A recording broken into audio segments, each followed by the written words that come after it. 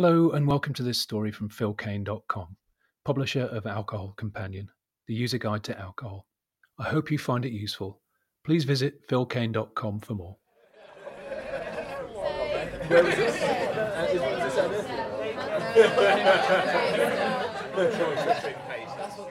Alcohol, our legacy social medium. There was a social media giant tens of thousands of years before Facebook, LinkedIn, and Twitter started vying for our attention. Alcohol. Alcohol has a far higher specification in some ways. A pleasant taste, high fidelity surround sound, and 3D graphics are standard, with Feelyvision optional. To access our accounts, we just need to find a few acquaintances and add a glass or two. As if by magic, our responsibilities and hierarchies melt away. Acceptance and mirth are almost guaranteed. Our inhibitions and anxiety dispatched, we listen, talk, and laugh more freely than usual. Alcohol's sedative effects throw a blanket around us, allowing us to enjoy social connection without distraction. And this feels great because social connection is one of the key elements in long-term happiness. The warm glow is likely to reward us for getting in with a good tribe. We only need to look at how wedded we are to social media to see how compelling the feeling can be. Alcohol is at least as compelling, altering the way our brain works at the same time. Inebriation itself can also feel quite cozy, and it can start to seem as if alcohol is inherently worthwhile.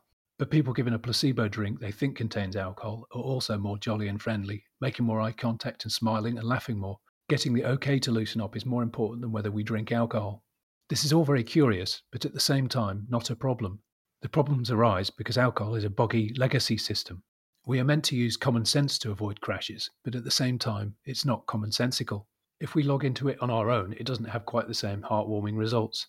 It can temporarily blot out our worries, but at the same time make it more difficult for us to fend them off ourselves. Stopping is the answer, or at least getting under the guideline maximum of around 140 millilitres a week.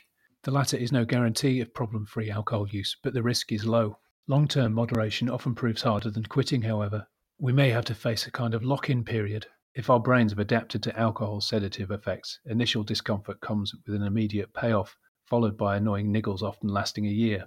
On top of the possible discomfort of our brains returning to equilibrium, we can also feel socially adrift without our trusty alcohol app to hand. This can sound a mental siren for straying outside the safety of the clan. Anybody unfamiliar with the sensation could try logging out of Facebook for a day or two, or locking away their mobile phone. But we have reason to be positive. In the last few decades, we've realised how our conscious and unconscious lives are harmonised by the miraculous blancmange between our ears. Alcohol has nothing to offer as a fuel or medicine. We can connect, clown around, and relax perfectly well without the help of alcohol, if we allow ourselves. Where was this?